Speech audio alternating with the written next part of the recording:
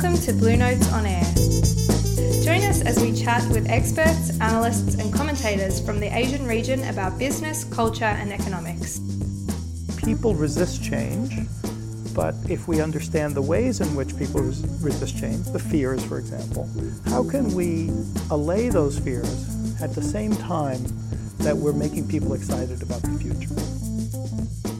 Today, Karina Parasella and MIT professor Roberto Fernandez chat about resistance, fear and change in the workplace. We hope you enjoy the discussion. Roberto, wonderful to have you talk with us at Blue Notes. Well, thank you. I'm so pleased to be here. I feel honored to be with you.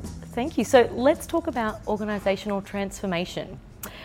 What do companies need to consider when embarking on a digital transformation agenda? So I have been involved in a number of these, and I think I have a few lessons about commonalities that I've seen as companies move in this direction. That is, this looks deceptively, at first glance, like a technical issue. And what happens very quickly is that people learn, in the examples that I've been lucky enough to be involved in, is that far from being a technical issue, people are going to be implicated in the change. And one of the things about people is that they have a kind of default set of mindsets around how organizations work. And the way I like to talk about this is three different perspectives that people walk into the room thinking about organizations. Sometimes, especially the technically oriented people, will tend to think of it as a set of systems and processes. That what we're doing is we're changing the processes and the systems to match new realities. And what happens often well, that's certainly the case that we need to do that. What happens often is that people come to recognize that actually those processes have owners. And those owners are going to be playing the role of stakeholders. They have an interest not only in where the organization has been, but where is it that the organization is being taken. So this second perspective, if the first one's systems and processes, the second perspective really is viewing the organization as a set of stakeholders, has a kind of political element. Small p. What is an organization from this perspective? It's a set of people trying to get things done, and they have interests, and they don't necessarily align. People are passionate in pursuing those interests, and in this case, to navigate those kinds of processes, you really need to have a different skill set, kind of the skills of a diplomat. You need to be able to negotiate and to square perhaps what looks like at first contradictory interests. And so that idea often dawns on people partway through the transformation. Rather than being in front of this, they should have realized, yes, actually those owners, they were always there, and they were going to come out as soon as you try and change them. And then the last perspective that I think is rather important is actually, we call this the cultural perspective, but in a very specific sense. The perspective where people think of standard operating procedures that are comfortable. They grew up in an era when they solved problems so that we didn't have to think about them. And humans are very attracted to having simplifying assumptions. Okay, these are the things we don't have to think about, we can move forward from there. Turns out those are the most dangerous at times of change, because at a fundamental level, what transformations are about is the value proposition of how it is that we actually present to our customer, how it is we present to each other, ways of working, etc. And all of those are being taken for granted when we start the process. And we don't recognize that actually, in a very real sense, they're being uprooted and they're going to need to be replaced to match the new realities. So I think that's what I would say with respect to the things that are pretty important for organizations to be in front of. These three perspectives help keep you focused on the kinds of things that need to happen. It's not just systems and processes, but it's also the fact that people, passionate people, might not agree, but also they come to the table with all kinds of assumptions and presumptions. Absolutely. And we've heard before the quote, the hard stuff is actually easy. It's the soft stuff that's hard. So the soft stuff being people. So we're talking people and culture. How do companies, big companies like ANZ that are global, how do we navigate through some of those challenges when it comes to culture change? So I think the key to understanding this dynamic around people is that there are basic psychological processes that are going to be brought out at times of change.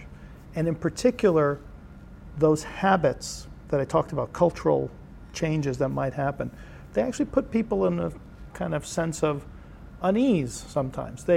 People like to think about what is their role in the organization, so clarity about what that is. Well, often when you're riding this tiger toward a new future, actually that's in short supply. You have to kind of go with some faith.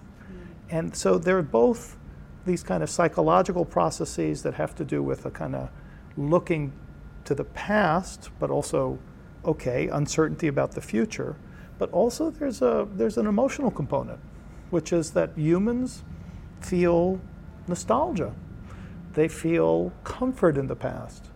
And again, the leader's job, once they understand that this is a more complex story than simply hitting send on an email, is to actually make people at ease with the idea that we're going to be part of the solution moving forward.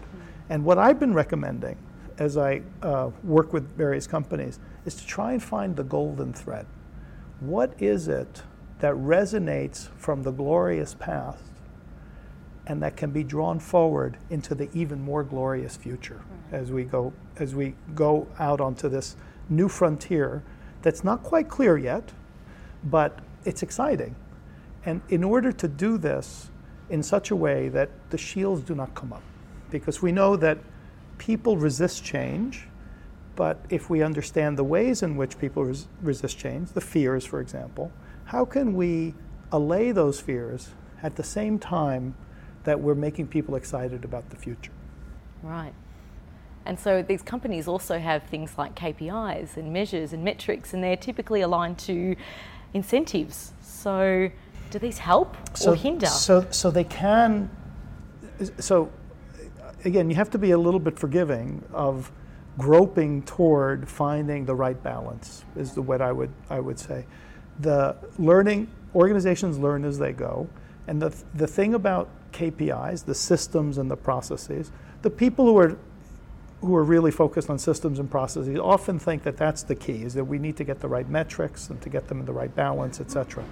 The worry with that is that often we're asking more of here's where we're headed, and we actually haven't gotten exactly the right measurement yet.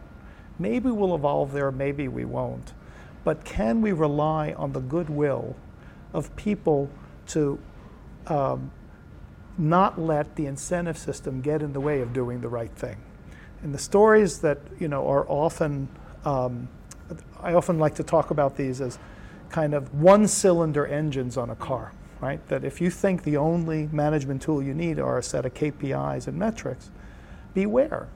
Because often, if we are very clear about what we're measuring, we're inviting people to give us exactly that, and we're actually not giving a lot of thought to how they get there.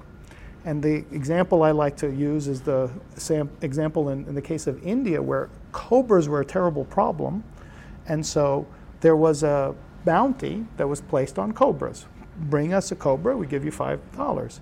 And what this produced was certainly a lot of cobras were being recovered, but it also produced cobra farms, where people started raising cobras as a way of business. Incredible.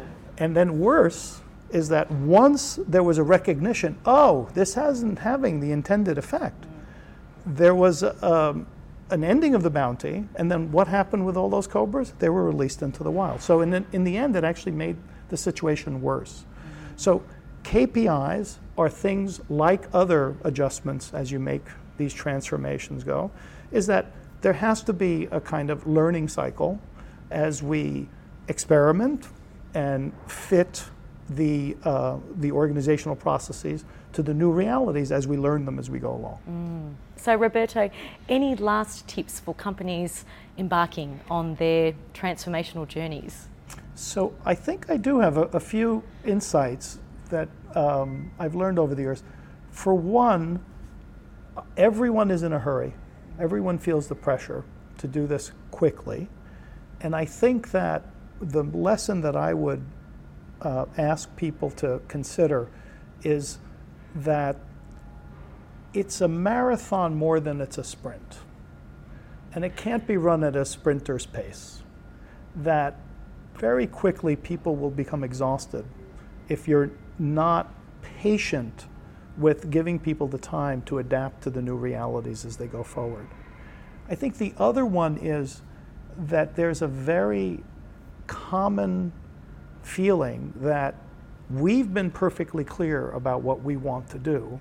Why are they, whoever they are, not understanding? And I think that's where the idea that you can never communicate enough in order to achieve that mutual clarity and understanding, and that rather than think about these transformations as being foisted on people so that they're happening to people, how can we craft the changes in such a way that people feel ownership of that future? Because we know that if people feel ownership, they're more likely to take those steps to implement it and to, who knows, craft something that may not look like what you thought would be happening, but in the spirit of experimentation, the implementation would go much more smoothly. So empowerment is key. I really think that's right. Thank you so much, Roberto, for It's joining been us terrific. on Blue Notes. Thank you. Thank My you so pleasure. much. Thank Enjoy you. Australia. Thank you. I will. Thank you for listening to Blue Notes on Air. Blue Notes on Air was produced by the Blue Notes editorial team with music by Kevin MacLeod. Blue Notes is a publication of ANZ Banking Group.